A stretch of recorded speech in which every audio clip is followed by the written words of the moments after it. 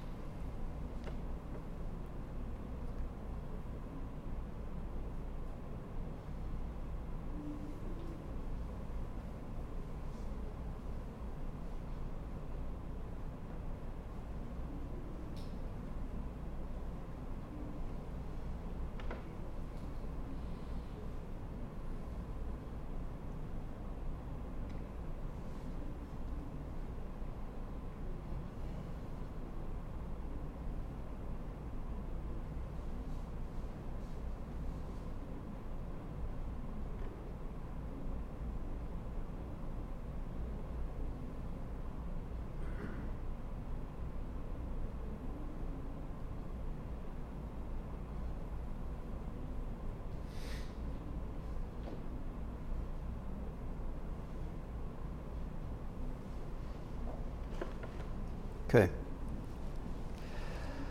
It's not necessarily an enjoyable exercise, and I'm sorry to start off class on such a heavy note, but it is important for what we're going to do today.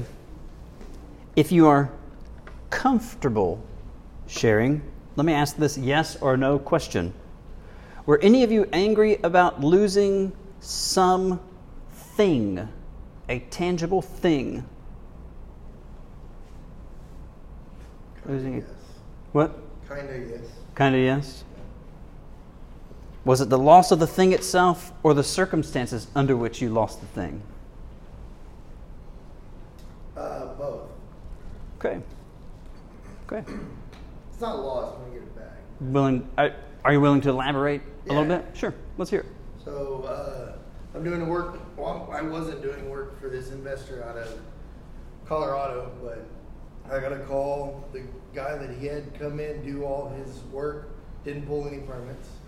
And so he asked if I could take over, and I was like, sure. So I went down there. They've got the whole house ready. They didn't pull any permits. So I went down to the city, and I was like, hey, this house, I got to take it over. I want to pull all permits that we need to pull, do the inspections, all that stuff. Well, so they put me on as the GC. Well, they turned around and put holds on all the permits I have around town and stop work orders because I didn't pull permits on this house.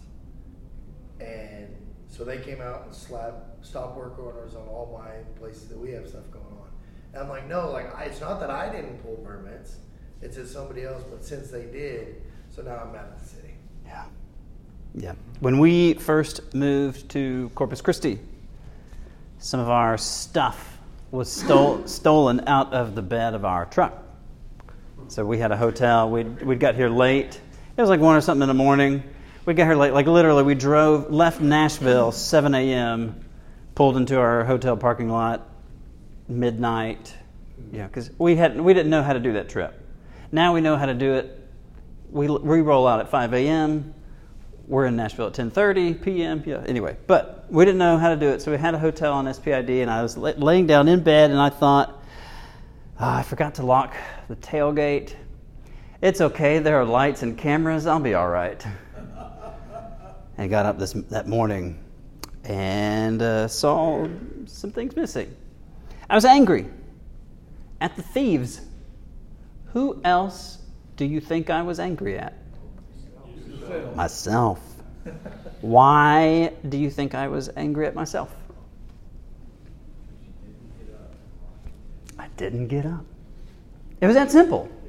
I didn't get up.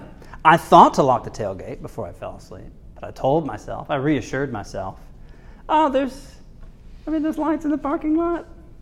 Nobody's gonna, Am I right to be angry about this? You think I'm right to be angry at myself about that? Sure. Yeah. Reasonable. It's understandable. Here's what really made me angry, though. A little moment of transparency with you all. I try to be the kind of person to anticipate problems. Mike was really funny, talking about how when an authority figure calls and says, "Hey, are you in the office today?" Or, it's like, "Hey, you got some time to talk later today?" Mike has been in ministry for a while, and I'm nearing 6 years in congregational ministry, and I have 3 elders in the room with me. And as nice as these guys are, guys, you might think that Jack North isn't tough, but man, he's a teddy bear at heart. Jack, I'm sorry I said that. Before this, I wasn't mad at anybody. Before this, he wasn't mad at anybody. But even as well as I get along with our elders here at church, when I get a random text out of the blue or a phone call, I sit there for a moment and think, "Oh, okay. Did I share something inappropriate on Facebook?" Which for me, inappropriate might just be like not anything like sexual or anything like that, but like, was I too harsh with somebody on social media, or did I let somebody down? Like, did I not call somebody? Anyway, I try to anticipate problems. I try to be observant of my surroundings and generally prepare well for what I'm expected to do. And I have high expectations for myself. And in all honesty, I want to be seen as competent. I want to be seen as competent. And with this particular situation, I knew. Should have gotten out of bed. How easy. 4 minutes at the most. 2 to walk out to the parking lot, lock the tailgate. 2 to walk back in. I should have gotten out of bed. Decided not to. And not just me, but my family paid for it as well. Let me ask this question. In what setting do we first learn to understand and process and express emotion? In what setting do we first learn to understand, process, and express emotion? Family. When you're a child, yeah, definitely. Your family of origin. However, your parents and siblings and whoever else you might have been close to, however your parents and your siblings processed and expressed their emotions, whether you like it or not, for good or bad, that was how you learned to process and express your emotions. Or maybe that was what you learned not to do. Maybe that is what you learned not to do. Have you found this to be true in your family? Do you look at yourself as an adult and think back to your parents or grandparents and think, "Oh man, I am my dad"? Seeing some head nods, yeah? Michael? In the household I grew up in, my mom and dad, when they started getting angry with each other, they would start yelling. Mm-hmm. Yelling. Sure. Like, yeah. You could be outside and hear it yelling, kind of thing. But I also knew they loved each other. Yeah. And you could see that. Mm-hmm. That being said, as far as processing emotions and things like that, one of the things that did for me was, one, I learned I became a stuffer. So I would take emotions and push them down. Yeah.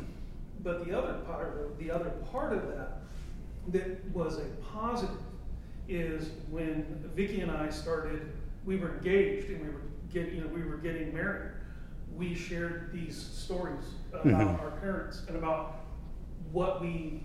things we wanted to, be conscious of. Yeah. And for the most part, Vicki and I don't fight in front of the children. We don't yell at each other. Yeah. If we're going to have a conversation, we're going to have a conversation. And if we need to, we'll go somewhere else. You can pause it or take it elsewhere. Yeah. Yeah. But it's not to say that we never have. We Sure. certainly have.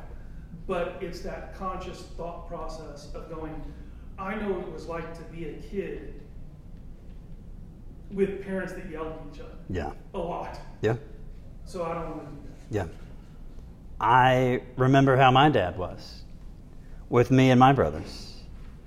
And I see myself being pulled to be the same way with my boys. Yeah. My dad had a temper. You probably can't tell now whenever he comes and visits. He had a severe stroke 10 plus years ago. And so that's, my dad, who is super chill, he was visiting last week. He's super chill these days and very soft-spoken. Yeah, a lot has happened.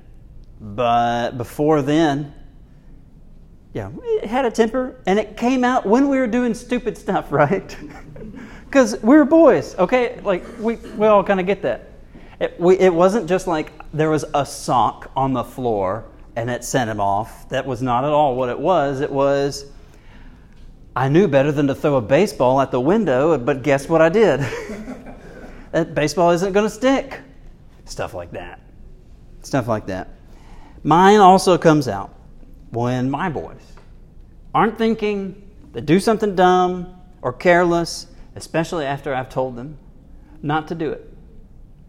We've given just a few examples here, but I think we can begin to see that maybe, in some ways at least, we can't help but be influenced to follow in those footsteps or to turn away from that path. Let me ask this. Have you ever found yourself angry for no apparent reason? Or perhaps more angry than you should be for something relatively minor, and ever stopped and thought, why am I angry? Anybody willing to share? I think we talked about this. I think that hungry, angry, lonely, tired things. Yeah.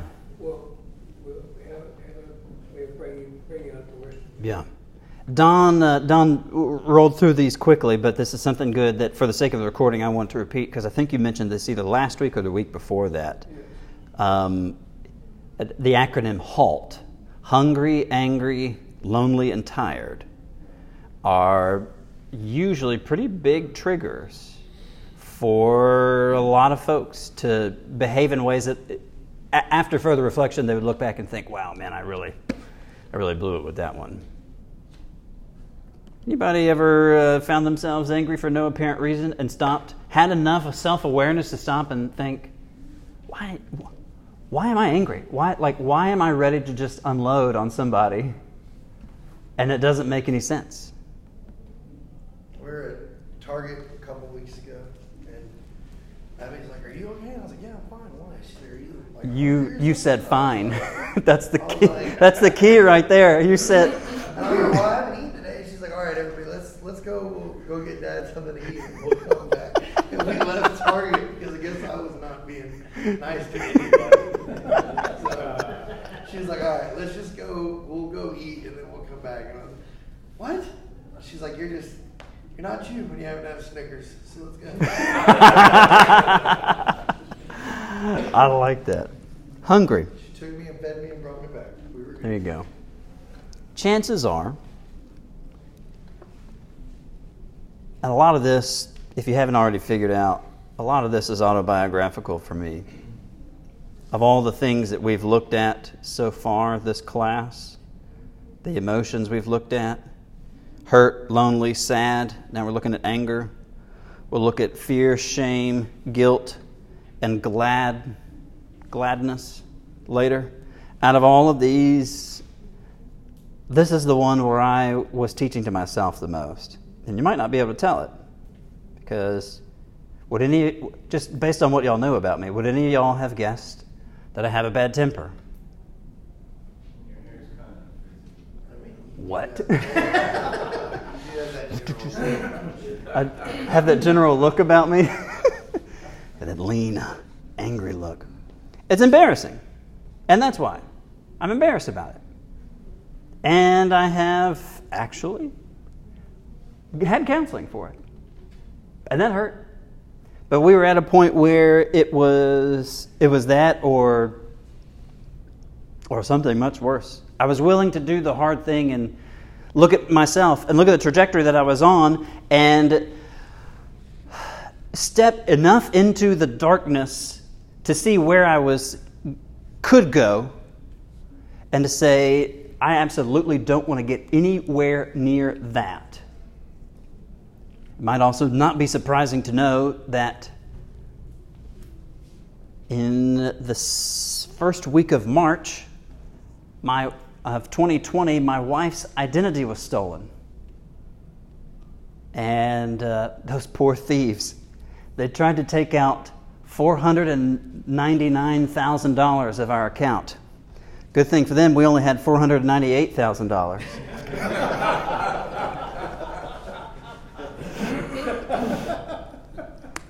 But they filed for unemployment. And Linnea we were living in Kentucky at the time, Linnea told them at the Capitol, like, nope, shut that down. That's not us. And then guess what happens literally the next week? COVID. Linnea gets put on furlough from work. She can't work. Guess what she needs to do? But there's literally nobody in the government offices for us to file for unemployment. Yeah. And I'm sitting here being paid some because I was working part-time at the church we were at. We were living in the church parsonage. And there was one day where I just sat down crying. It's like, God, please don't let this be the end of us. Don't let us be ruined. This is terrible. And I was feeling all that stress and then finally called a professor of counseling where I had gone to school. I had had a class with him, the basic counseling skills class that guys like Mark and I had for our Masters of Divinity. And did several sessions with him and read the book that he recommended and learned how to maybe adjust my thinking so as not to go down that path. But chances are, if you have found yourself in that situation where I have found myself, you may be experiencing, if you're in this moment, we're just at a red light, and for whatever reason, you're like, man, what? I'm just ready to lay into somebody. What is the deal? This doesn't make any sense. And if this doesn't make sense to you, praise God for that, because maybe you haven't experienced that. But chances are you're experiencing feelings similar to those maybe at some point you felt in the past, feelings probably stemming from some unresolved issue or situation, some mistake, maybe sometime when you felt powerless and that situation or that person exposed your weakness or incompetence or ignorance or vulnerability or whatever it was, and what you face in that moment when you stop and think, why am I so angry? I just don't. What is the deal? Maybe what you're facing is some of that trying to get up to the surface so you can deal with it and heal from it. All of that might sound stereotypical, but if the nods that I have seen in the class in the last 30 seconds are any indication, chances are that's probably very real for some of us. So, let me ask the question, what makes you angry? What are you willing to share? What makes you angry? When do you get angry? Like really angry. Not like, man, this guy sat for 2 seconds longer at the green light than he should have. What actually makes you angry? Anybody willing to share? Know-it-all. Know-it-alls. Yeah. I mean, learning what makes you really, really angry, if you haven't thought about it, takes a little while. So, I'm in a 12-step program as well. I'm an alcoholic. And one of the things that we practice on a daily basis is sharing. Yeah. we don't just do that because we want to be touchy-feely. Yeah. We do that because by sharing, we're helping process our own thoughts, but we're also talking to other people who then may be able to help us process our thoughts. Yeah. Whenever I first started drinking heavily, it was a result of anger. Okay. And it was anger at going through a divorce. Yeah. And I felt like a failure. So now I didn't know all that Sure. back then, you know, but, you know, going through the experience of being rejected, Yeah. which is what it feels like when you go through a divorce, you know, felt like failure to me, made me very angry. I'd never failed anything in my life. Yeah. You know, I'd been a straight A student. I went to the Air Force Academy. I was a college athlete. I was in charge. Yeah. I was in control of my life. Well, I come to learn, which So you as thought. Christians, hopefully all of us come to learn, we are not in control of anything, Yeah. especially other people. And that's what made me more angry than anything else, was learning that I could not control my situation and the outcomes that were going to be a result of it. Yeah. Now, the original way I responded to that was to drink. Mm-hmm. And I responded in some other ways, other unhealthy ways as well. Yeah. But that was the primary one that allowed me to do lots of other things that, you know, I normally wouldn't have done. Sure. So, I mean, if you haven't thought about these things, it's not easy. I mean, it was very emotional. It's emotional for me just talking about it now, because you realize how easy it is for you to be vulnerable. Yeah. But that's why it's so important what Mike brought up earlier, is that, you know, if we're going to share things with each other, we need to learn to talk to each other about things. Yeah. Because I guarantee you there's people that have, in this room probably, or you know, other acquaintances that have been through the exact same things, you know, whether it be divorce or just difficult relationship or whatever, and it makes you feel like a failure. It makes, and then that turns into anger. Well, man, that just feeds the beast. Yeah. Now you're just laying on, and if you don't recognize how to interrupt that, then, you know, you're going to do one of two things. Either you're going to go on to destroy the relationship, or you're going to do something to destroy yourself. Yeah. You know. So often both are what happen. Yeah. I appreciate your willingness to share. That is part of the reason why I wanted us to do this class, is so that the men in the congregation could see, not perfectly, right? But that we could see that, okay, these guys don't all just have it together, but here they are doing the next faithful thing. And if I've said that once, I've said it 1,000 times in the year and a half I've been here. Just do the next faithful thing. I get angry when my children don't heed my instructions, or when I feel, see if these ring a bell to anybody, attacked, unloved, embarrassed, shown to be incompetent, or maybe not all that you thought you were. Here's an easy question. Did God ever get angry? Turn with me to Exodus chapter 34. Exodus chapter 34.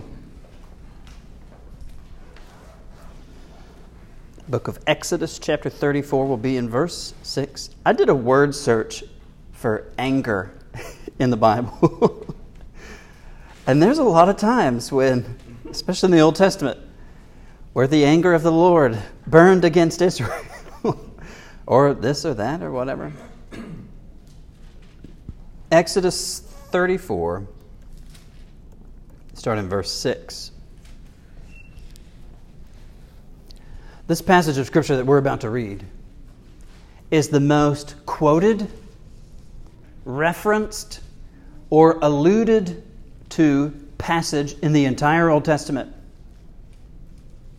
There are scores of times and instances where passages in the Old Testament will refer to a verse or an idea or a thought out of this passage right here. And so God is with Moses, and the Lord passed before him and proclaimed, the Lord, a God merciful and gracious and slow to anger,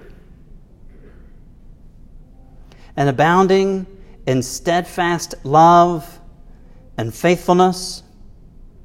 And that word, steadfast love, is really fascinating.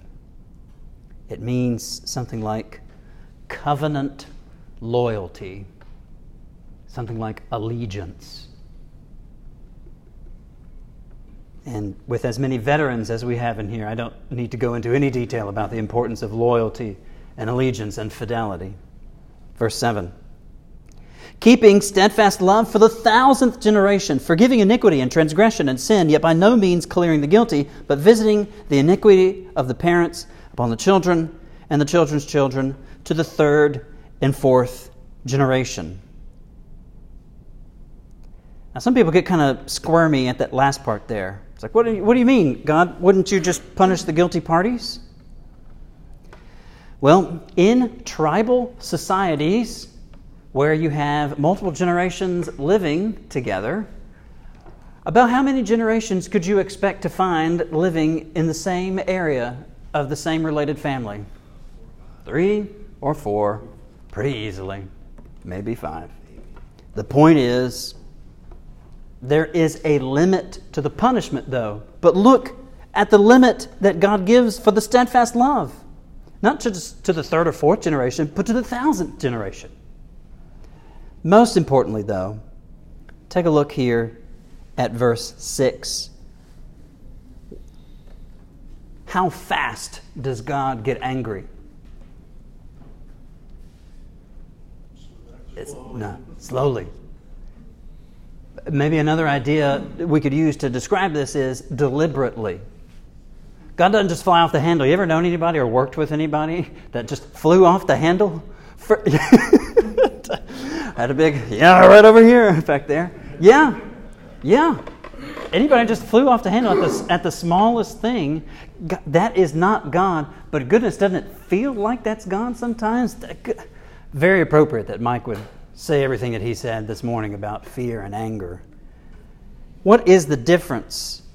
What is different about God's anger than our anger? What do you think is different? God's anger and our anger. It's just. It's reasonable. It's pure. It's not because you embarrassed God. It's not because you pointed out His incompetence or anything like that. God's anger is always pure and justified. And it's justified because it is for the right reasons. Let's take a look at a couple of other examples. Stay in Exodus, turn back 2 chapters, Exodus chapter 32. Exodus chapter 32.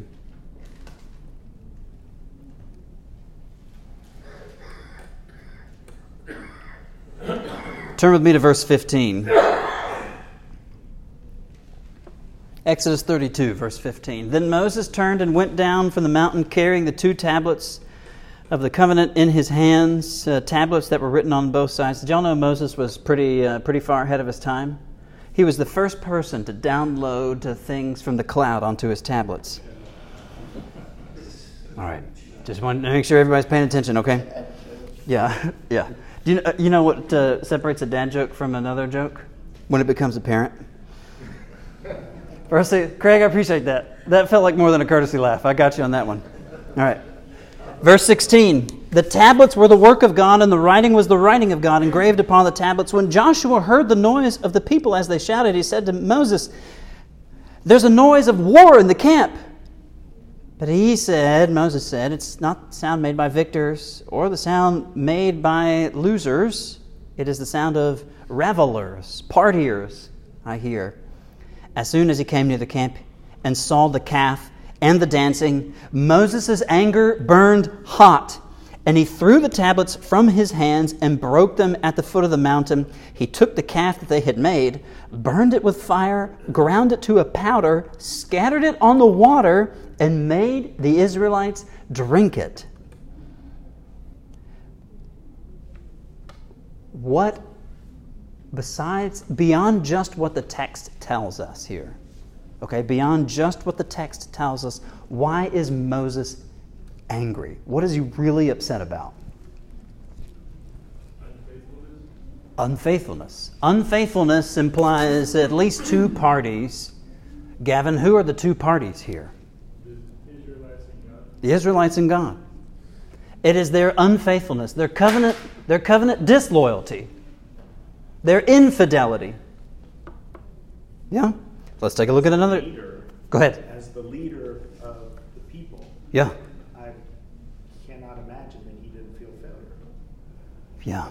He is the person who is the go-between between God and the people. Yeah. And now they've turned their back, not just on God, but on him. And even Moses kind of wanted his brother Aaron to help him out here, right? And if you read the rest of the story, Aaron's excuse is one of the most pitiful things you will ever see in Scripture. Well, God, how did this calf get here? We gathered up the gold and we threw it in the fire and out popped this calf. Aaron, you sound like a 7-year-old explaining how this window got broken. It was a bird that flew in. Yeah, okay. Turn with me. Sorry, Michael. I think it also goes back to that halt, you know. Hungry, angry, lonely, tired. Because remember, he's been on the mountain for 40 days. Yeah. Very much so. He comes down, and there's also a physiological response to this. Yeah. That's going through here. And he's like, I have personally sacrificed for you. Yeah. I have been on the mountain for 40 days, and you're going to do this? Yeah. So I think there is some element of ego there. I remember... Could be. I remember talking with a good friend of mine who's a preacher, and we were having a very frank conversation, although his name isn't Frank.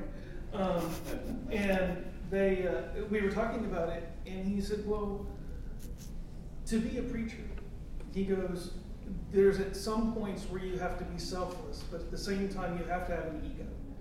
And I looked at him and I said, what do you mean by that? And he goes, well, you have to have enough of an ego to go, these people are here to listen to me, and they come back every week to do it. Yeah. So I get he's it. like that's kind of this weird juxtaposition. So we can see where Moses has been trying to lead these people. Yeah. He's made these sacrifices. And he views it as a personal betrayal. Yeah. I mean, I assume he also views it absolutely as a betrayal to God, but he views it as a personal betrayal. Yeah. If I'm going to presume to be the one to stand up here and teach a class like this, I better bring something worthwhile. Mm-hmm. All right, you all know this story, so we don't have to go turn to it. Besides what the text tells you, what really ticked Jesus off about the money changers in the temple?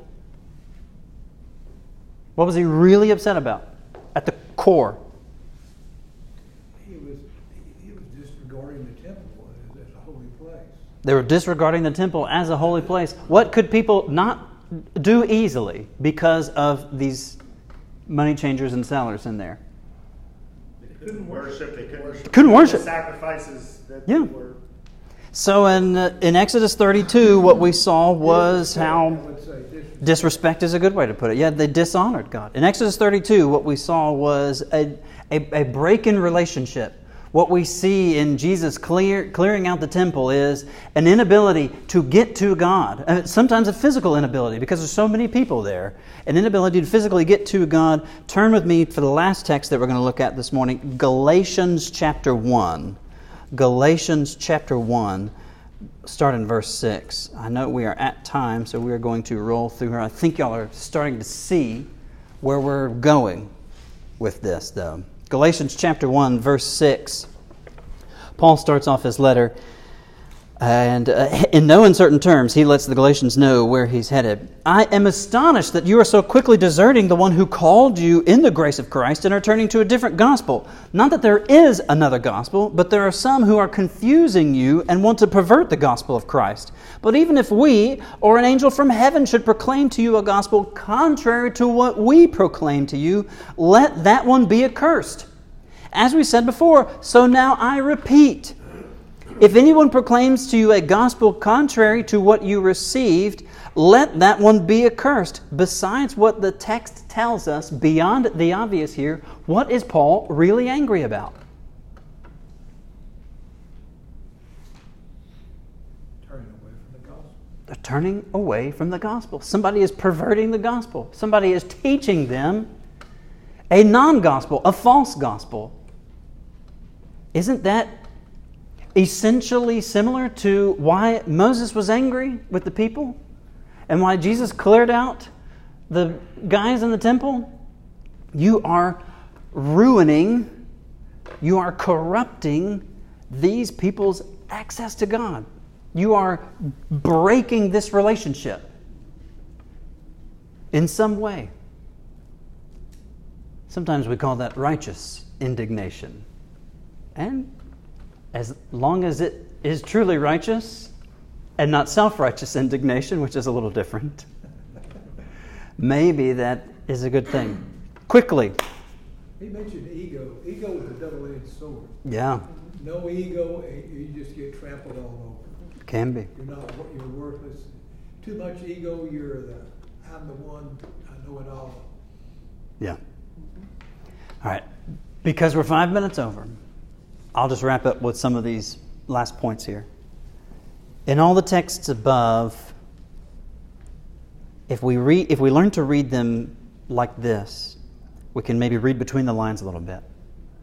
When we see texts like in the Old Testament, where it says things like, and God's anger was kindled against the Israelites, or Moses' anger burned hot, or whoever else, what that anger shows us is not just that these guys can get angry.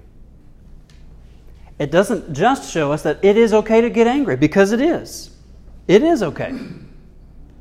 It also shows us what truly mattered to God, Moses, Jesus, Paul, and anybody else in the Bible who has gotten angry about something. It's a way to see what truly mattered and what Jesus felt was worth getting angry about was that people could not come and worship the Father the way that the Father had said to come and worship. And so, something I want you to do this week is, if in a moment of anger you have enough self-awareness to stop and think, okay, I'm upset about this. What does my anger tell me? What do I value here? Do I value the things that God valued? Or do I value my own reputation, my own image, my own stuff? Do I value the things of God? Or do I value my own things? Guys, appreciate y'all. We'll see you next week.